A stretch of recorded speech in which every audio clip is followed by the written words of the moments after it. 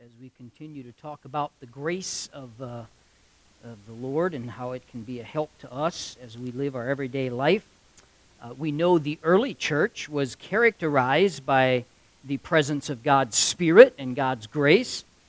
We see tonight a term here that's found only once in the Bible. I want to show it to you in a minute as we read. And we see this grace in their relationships, in their witness. And I really believe the reason the church does not have the impact in the world today like it did then is that we lack the grace we read about in this passage. So I want to look at it, if you would. We're going to look at three areas in which God gave His blessing of grace here: gracious spirits, generous stewardship, and great soul winning. Look in Acts 4, verse 32 is where we're going to start at. And the multitude of them that believed were of one heart and of one soul. Neither said any of them that aught of the things which he possessed was his own, but they had all things common.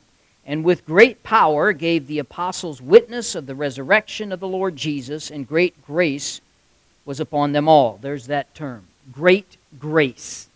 Only time in the Bible those two words are put together like that. I think it's interesting. And we're going to look tonight at the great grace that they had and how it was manifested. Verse 34.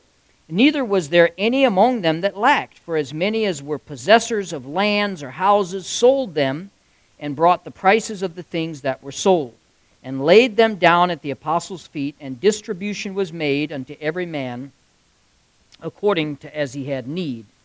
And Joseph, who by the apostles was surnamed Barnabas, which is being interpreted, the son of consolation, a Levite, and of the country of Cyprus, having land, sold it, and brought the money, and laid it at the apostles' feet. I want to talk tonight about a rewarding grace. Father, thank you for the time we have this evening. We thank you for the safety and traveling, my daughter coming back from school, and us traveling, and others as well, protecting Will this week. And it's just a blessing as we come together tonight, that we're able to just reflect on a previous week of you having your hand over us. And we pray tonight as we look at this area of grace, help us to see how it can be a help, how we can manifest it in our lives, and the rewards that come from it. We pray in Jesus' name, amen. Perhaps no other church in history, other than the one we're reading about tonight, experienced the grace of God, the presence of God, the power of God to the extent that the Jerusalem church did. It's an amazing model as we read through. And I've said often, we use the Bible both for instruction and example. And much of how we do things in our church today, even today, comes from all the way back in the early church, in the Jerusalem church specifically. But though that day that 3,000 people were saved and added to the church, baptized and added to the church, in one day, the day of Pentecost, when Peter preached, Acts 2:41, then they that gladly received his word were baptized, and the same day there were added unto them about 3,000 souls. Can you imagine 3,000? Do we have a motion? Do we have a second? 3,000 times. Maybe they didn't do it that way then, but a lot of people added to the church in that one day. Our text here describes the church as having great grace. Verse 33 we just read. Here was the kind of spirit that God had in mind for His church. I don't believe that has changed, by the way. I think He still has it in mind for His church today. Here's the kind of oneness that Jesus prayed for in John chapter 17. I'll read that verse in a little bit. It existed, though, only for a short time. It didn't last long because the visible church that we have here, the church that started here in Jerusalem, was not exempt from the law of decline. Everything that we have that exists today, if you look back at great organizations, in fact, we were just talking about it today. You know, at one time, the Salvation Army was a rock-solid, soul-winning organization. Isn't so anymore. It still does good things, but it isn't what it used to be. And we could go, Yale and Princeton were Bible colleges when they started out. These things are all subject to the law of decline. Guess what? Our church is subject to the law of decline. Now, I hope that if the Lord tarries in 50 years, the gospel will still be preached. What are you talking about? I'll be preaching the gospel still in 50 years, hopefully. But we'll still be going forward. But everything is subject to that. Because we're humans, we're people, we're imperfect, and things tend to move sometimes the wrong direction. I can look at universities and colleges today that have went way away from where they used to be back in when they first began. But the same thing happened at this church here. Soon divisions would come. Jealousies would divide the people. False doctrines would come and be separating to those within the church. Never again would the church be as united as they were in the text we just read. It's all downhill from there.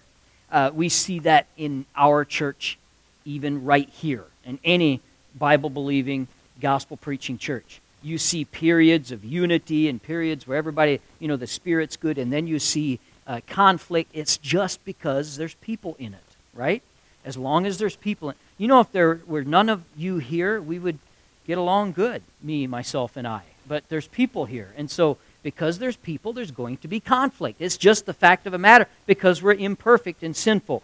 And so never again would the church be so unanimously united in heart and soul. But for this moment, the church was one. As a result, they had great grace. Now, we can have grace. We're supposed to have grace. We've been talking about grace for about 8 weeks now. And we need to do everything we can to allow God's grace to work through our life. We need to be gracious as Jesus was. However, the great grace that this church had can only be seen when you have the type of unity in the heart that they had here. Now, the grace of God bestowed on these early Christians affected every part of their life. The way they interacted with each other, we saw that in our text. The way they gave, we saw that in our text. The way they witnessed, we saw that as well. They were all dramatically impacted by the presence of God's grace. And as if we've been trying to hammer home, grace is not a hypothetical concept. Grace is a practical application that we need to live in our everyday life. It's a life-changing gift from God. Grace outwardly evidences God's Spirit in your life so that others can see that grace in you. God gives us grace, we give grace to others. And as I've been saying all along, how sad it is that we can't be gracious after God has been so gracious with us. So let's start here. First, we see they were gracious in their spirit. Now, grace is God's inward work. So first it renews our spirits, and then it manifests in our actions. A unified spirit, we see this clearly in the Jerusalem church. Look, they were just like we are because they had people like we have people. There would be things that went wrong there. They would have conflict, but they managed to maintain harmony within the church. Now, we do know two things, that unity is not manufactured. This type of unity is not manufactured. We cannot make it happen. Oh, people try to do that. They try to manufacture it on their own by making demands or making stringent rules and having everybody do and act the same way. But you cannot manufacture the type of unity they had here in Acts chapter 4. This unity also, secondly, does not just happen. It would be nice, but it doesn't. It is produced by grace. Notice a few things here. They were of one faith. The leaders of the church, the apostles, had spent years with Jesus Christ, 3 years, learning from Him. These people came from all walks of life. They came from different places. But one thing brought them together. They had the same faith. They had faith in Christ. If you jump back up to verse number 10 here of chapter 4, be it known unto you all and to all the people of Israel that by the name of Jesus Christ of Nazareth, whom ye crucified, whom God raised from the dead, even by Him doth this man stand here before you whole. This is the stone which was set at naught of you builders, which has become the head of the corner. Neither is there salvation in any other, for there is none other name under heaven given among men whereby we must be saved. The members of that church had a common belief, a common faith centered around the person of Christ.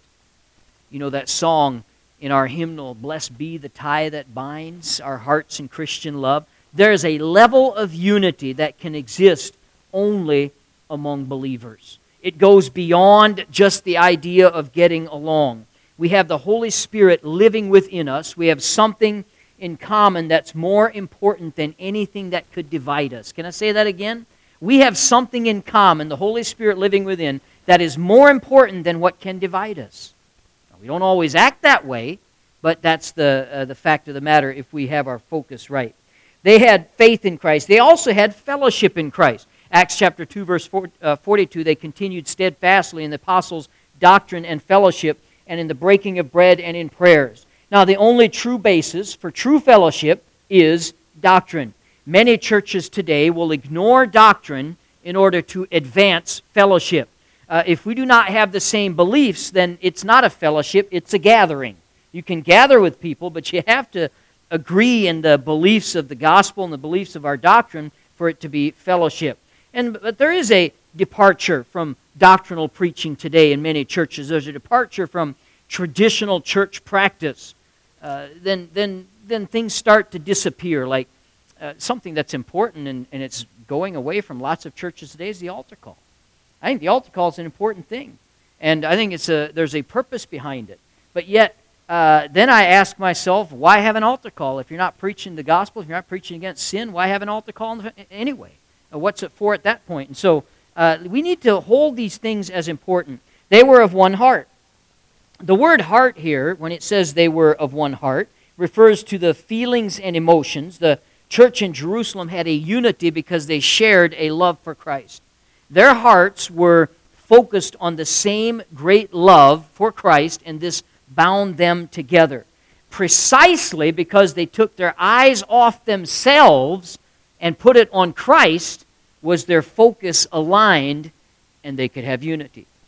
This is the only way that we will have that type of unity, that type of commonality, that type of oneness, if our focus is on the Lord Jesus Christ.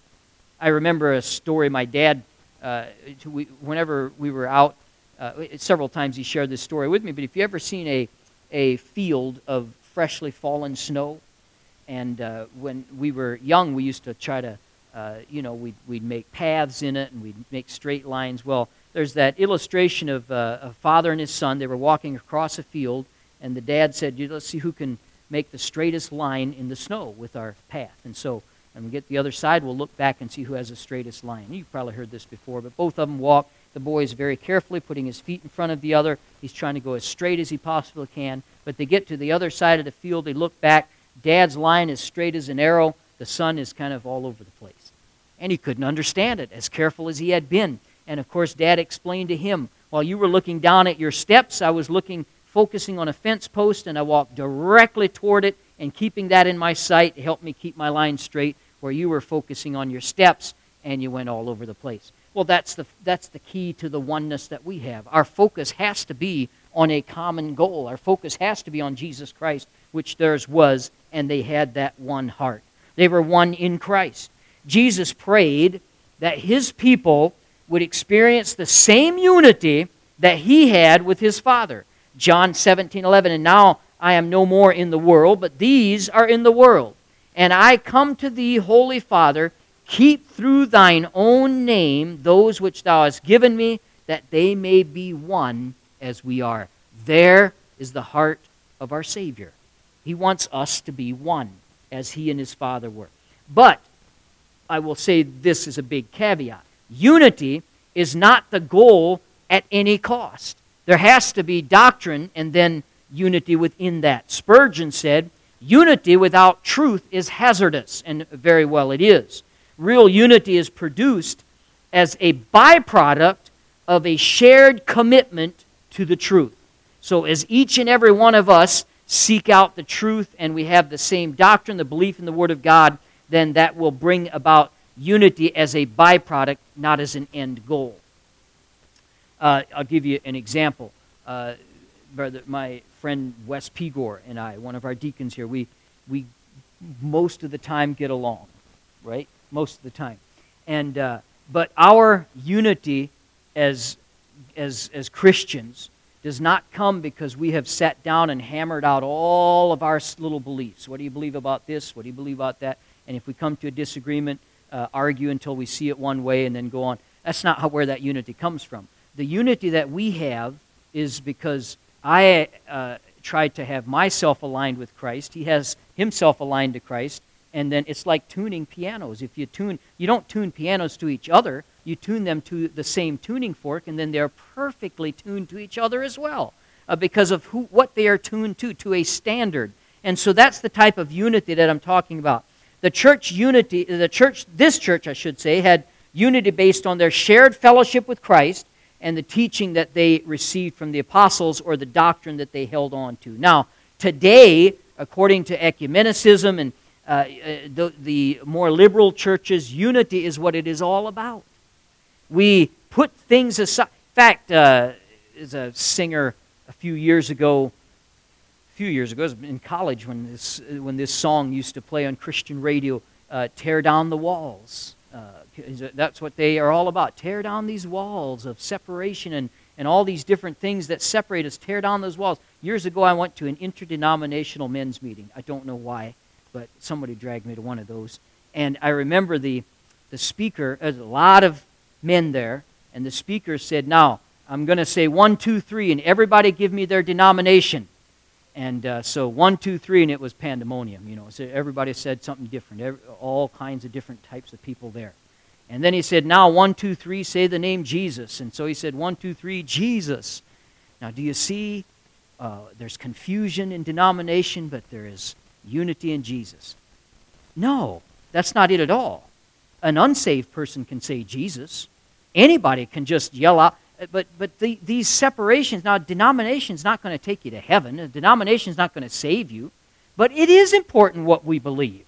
The things that we hold to as Baptists, that is important. Those things are valuable. And so you don't just throw that out so that we can all have a big kumbaya moment of unity. That's not what this is promoting at all. And so we have to understand that doctrine is important. In Titus chapter 1, we have the qualifications of a pastor.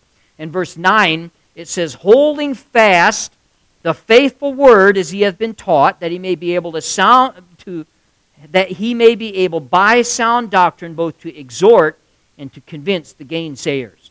So a pastor is to be ready to give instruction in sound doctrine and to be ready to rebuke those that contradict it. Now, does this rebuke mean that sometimes it will cost in our unity? Well, it depends on how you look at it. Yes, sometimes if you speak the truth, and even if you speak the truth in love, an old evangelist years and years ago used to come to our church and preach. I think he's in heaven now, but his name was Herbert Hoover, not the president, but the evangelist. But he used to always say, he would preach a hard point, but he had a gap tooth, and he always had a big smile. He used to say, you can say anything if you say it with a smile. And people can still get offended. Unity can still be, if you look at it that way, broken up. But let me read a point here that Spurgeon, or a quote by Spurgeon. On all hands we hear cries for unity in this and unity in that. But in our mind, the main need of this age is not compromise, but conscientiousness. First pure, then peaceable. A union that is not based on the truth of God is rather a conspiracy than a communion. Charity by all means, but honesty also. Love, of course, but love to God as well as love to men, and love of truth as well as love of union. Now, I say that because I believe in today's society, in our church society today, not in Bible Baptist, but in our churches across America today, I think it's all out of whack here. People are looking to be unified, and they will knock down any walls of doctrine to get to that unity. I like to get along with people as much as the next guy, but doctrine is important, and that is made clear in the early church here. Our unity, our fellowship, should be based in doctrine. We seek unity, but not at the cost of doctrine. They were not only one in Christ, but one for Christ. People from different nations had come to Jerusalem to celebrate the Passover. Many of them remained during the Feast of Unleavened Bread, waiting for the day of Pentecost. And on that day they heard Peter preach, and 3,000 people were saved. Every nation, the Bible says, heard these men preach, and in Acts 2:11, we heard them speak in our tongues the wonderful works of God. They spoke in tongues that day without knowing it. They preached, and everybody heard in their language. Can I tell you that tongues in the Bible The miracle of tongues is most often in the hearing, not in the speaking. We're not talking about the jibber-jabber that they do today in Pentecostal churches. That's not the tongues of the Bible. The miracle of tongues in the Bible was in the hearing, and as we see here in Acts chapter 2. So, they were from different backgrounds, languages, customs, cultures, but they were united in a common cause for Christ. Racial division, prejudice, I'm sorry, we've seen it. It cannot be repaired by social programs. They've tried, certainly. Things can sometimes be improved a little bit, but it cannot be repaired. The love of God begins the healing that is needed in the hearts of people who've been saved. When people are drawn to the gospel, when they trust Christ as Savior, then they find a purpose that draws them together no matter how they differ. Now, we've went into this in our series in Acts on Sunday night, but Peter and James, not Peter and James, I'm saying Paul and James. You probably couldn't find two more different people than Paul and James. They were different in their personality. They were different in their execution. They were different in their preaching. They were just different. And yet they were united in this common cause. Then the Bible says they were of one soul.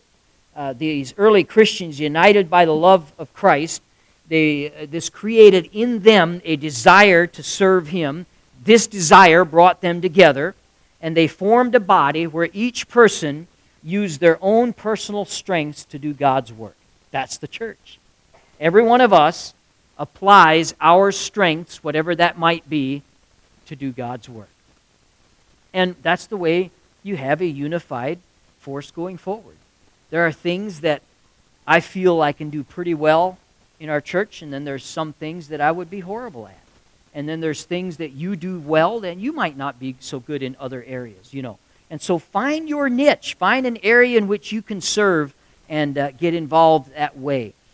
We want to be used in the church body. There's an example in the Old Testament of this type of friendship between David and Jonathan. David and Jonathan were an example of very different personalities, different backgrounds, different raisings, different families, and yet they were knit in their soul. 1 Samuel 18:1, and it came to pass when he had made an end of speaking unto Saul that the soul of Jonathan was knit with the soul of David, and Jonathan loved him as his own soul. There is that's a rare thing, as we know, but there's no unity apart from the grace of God, really, when it comes right down to it. If we're going to have true Christian Bible unity, that's going to come through the grace of God. We need a revival of graciousness among Christians today. We have had, what is in society? It just can't help but come into the church. It just does, because we live in the world that we live in today. And in this self-promoting world that we live in today, that creeps into the church. And we need to be careful that we have a graciousness the way that Christ had for us.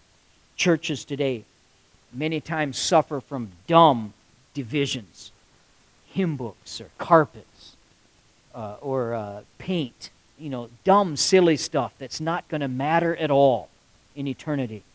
And with God's grace, we set those things aside and we focus on the work that needs to be done. Again, this isn't done at any price. I'm not talking about doctrinal things. I'm talking about things that don't matter. And yet, most, by and large, I don't know a percentage, but I'd say it's probably in the 90s, percentage of church problems aren't about doctrine after all. They're about dumb stuff most of the time. Church issues, conflicts are often about dumb stuff, and we just need to not be distracted by that. This is a true statistic. More people leave the church because they die than people that leave for doctrinal reasons. And we need to make sure that we don't get worked up about things that don't matter and stay focused on what does. Then, secondly, they were generous in their stewardship. Generosity is not a natural human trait. We tend to be selfish, trying to get all that we can and can all that we get. Hold on to it. We are not by nature usually generous. But the members here of the Jerusalem church did not look at their possessions as something to be held on tightly. In fact, they didn't even regard their possessions as their own. If you look here, they basically did, they look at verse 32, they believed that were of one heart and one soul. Neither said any of them that aught of the things which he possessed was his own, but they had all things in common. What's mine is yours was their attitude in that day. Now, the believers here were very unselfish. They had the attitude, if I can help you with anything that I have, it's yours. This type of generosity, again, it's not normal. It's not natural, because naturally we're selfish. But what it was a result of is great grace that they had and that prevailed in the church. In fact, in the New Testament, giving is called a grace. In 2 Corinthians chapter 8, Paul is referring to the financial gift that they gave. And in verse 7 he says, Therefore, as ye abound in everything, in faith and utterance and knowledge and in all diligence, and in your love to us, see that ye abound in this grace also. The grace, what was he talking about? Of the gift of giving. Old Testament giving was bound by a percentage of income. New Testament giving is proportionate to what God has given us. When we as Christians yield to the Holy Spirit's leading, we're going to allow Him to direct in our giving. And a real, true, Holy Spirit-filled Christian is going to live more open-handed than he is closed-fisted. We're going to be generous with what we have. A church that has great grace never has puny giving, because great grace is going to lead to generosity, as we see here. Giving is a heart matter. Giving is not about what you can afford or what you can't afford. Giving is a matter of the heart. And that's why it's so geniusly set up by the Lord to be proportional. And God can do a lot with a little. We just need to be faithful on our part. Give what we can. I read where a politician asked a preacher, name something the government can do to help the church. And the preacher replied quickly, quit making $1 bills. Amen. Would help the church out. Think about that for just a little bit. Offering plate, all right. The believers were sacrificial. The giving in the church at Jerusalem was a response to the needs around them. Now, we read this verse 32, and I'm a red-blooded American through and through, 100%. I'm a capitalist. Amen? I believe it with all my soul. So we read this, and what do we see? What's the first word that comes into your mind when we read that verse 32? Somebody tell me. Somebody tell me. Don't be scared. What's the first word that comes to your mind? Communism. Yeah, you read that. That's not what we believe. That's communism. This is not connected to the government. Okay, this was in a church. By the way, no place in the New Testament does it instruct us to live this way. This is just what they did here. They were so in tune and unified with one another, they pooled everything, and it worked for them here at this time. At no place are we instructed to live this way or expected to. That's not the point. The point is here that we see a principle that we should be willing to help those less fortunate than us. We should be willing to be a blessing to others, because everything that we have is of God. Now, if you'll see in verse 32, neither said any of them that aught of the things which he possessed was his own. Friend, that's still true. What you have is not your own. God could take it like that in a split second. It doesn't matter if it's money, if it's possessions, if it's a house, if it's health. It doesn't matter. It could be gone by tomorrow morning. So we better recognize that what we think we have, it's not really our own, and we need to not live like it is our own. It's God's. Everything's God's. And if we live like that, we could be more of the mindset to be the generosity that they had here. So they were sacrificial. And then finally, in closing here, they were great in their soul winning. The church, again, had great grace. Being filled with the Holy Spirit, they never went anywhere without telling somebody about the Lord Jesus Christ. Read verse 33, and with great power gave the apostles witness of the resurrection of the Lord Jesus, and great grace was upon them all. And they were being a witness to those around them. It's good for us to have a general soul-winning time. I think every church ought to have a time that we go out soul-winning visitation, but that doesn't mean that it's only in those hours. Really, the best soul winner is not one who goes 1 hour a week on Tuesday night. The best soul winner is the one that has his eyes peeled all the time for somebody that needs a gospel tract or somebody that you can talk to about their soul. And so this is the attitude that they had. They had a powerful witness, it says, and with great power gave the apostles witness. Where did they get that power? Well, they got it. It's talked about in Acts 1:8. But ye shall receive power. After that, the Holy Ghost has come upon you. And this is where they got their power. This is where we get our power. Amen? Not from our own abilities. Churches today are changing their methods of soul winning because they don't see the results that they want to see. A couple of points on this. I get asked almost every time I go to a pastor's conference or pastor's meeting somewhere, you hear the question come up about, do you still go door knocking? Do you still? How do you do this? How do you do that? And our area is not really open or friendly towards door knocking. I've never been in an area that's happy with door knocking, honestly. I've never yet, and I've went soul winning in door to door, Missouri, North Carolina, Michigan, Canada on a missions trip one time, Mexico, and then here in South Dakota. And nowhere have I ever knocked on a door and they, yay, you're here. No, that's not usually how it is. It's not that we're trying to be rude or anything, but let's not think that a lost and dying world is going to thank us for witnessing to them. It's never going to be easy. We need to do it anyway. The problem is not the method, and so let's not start changing the method of what's worked or what Christ or what the Bible sets in place. The method Jesus gave the disciples is just as effective today as it was then if we do it in the power of the Holy Spirit like they did. The key is in the power. By the way, we don't do what we do purely for results anyway, because it's easy for me to do that. Being in business for a number of years, everything was results oriented.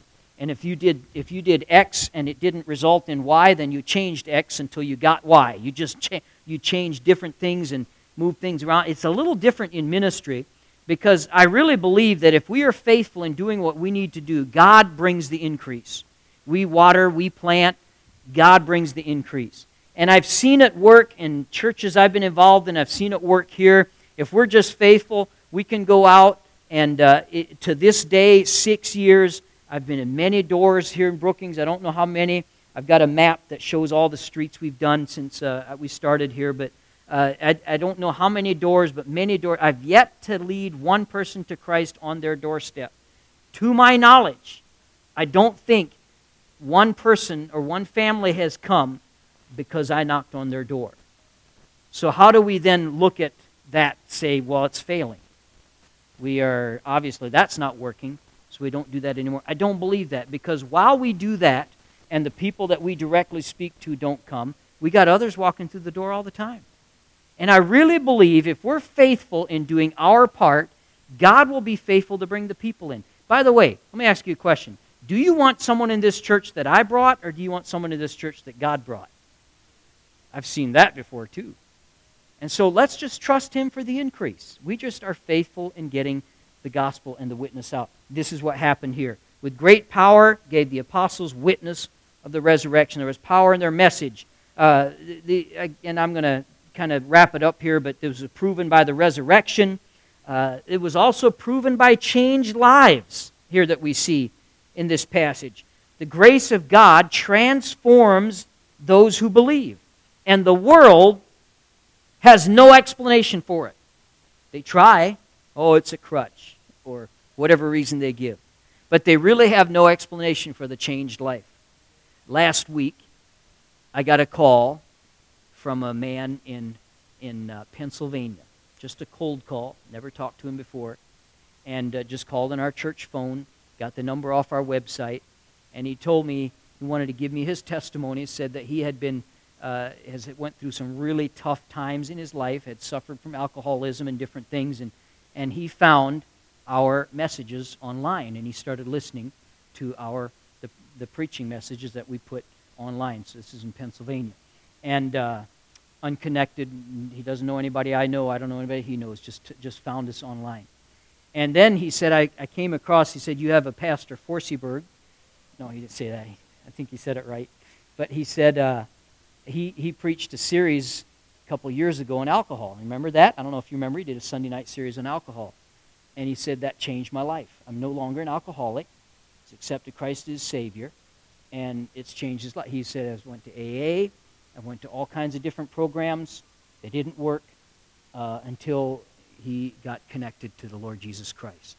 The world can't explain that. They can't. They can scoff at all they want to, but they have no explanation for that. And I am simply saying that. By the way, that was a case with Lazarus' testimony in the Bible too. Can you imagine? You know those story uppers when you're telling a testimony and somebody else has got a better one? Nobody beat Lazarus out. Yeah, I was dead for 4 days, and the Lord saved me out of drunkenness. I was dead, so there is that, and I was raised from the dead. They ain't going to explain that. The world can't explain a changed life. And so share that with people. There's power in that. The power of a changed life. That was the two things given here. They gave witness to the resurrection, and then it also shows their changed life here. Your own story. Your story is evidence of God's grace in your life. So don't be afraid to share that with others. If you notice throughout the Bible, in Paul's writings, he often tells about his testimony of what happened on the road to Damascus.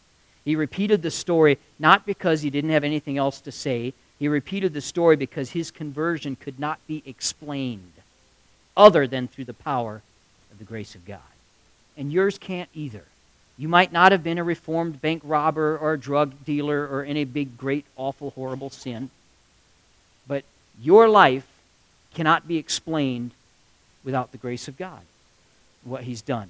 And so let's use that as they did with great power. They gave witness. Father, we thank you for your grace. We thank you for allowing us to live in the shadow of that grace, Lord, and help us to show it to others as well. Help us to have this revival of graciousness that is so desperately needed in our midst today. Help us, Father, to make an impact in those around us by showing them what you've done for us and then showering that grace to others as well. We pray in Jesus' name.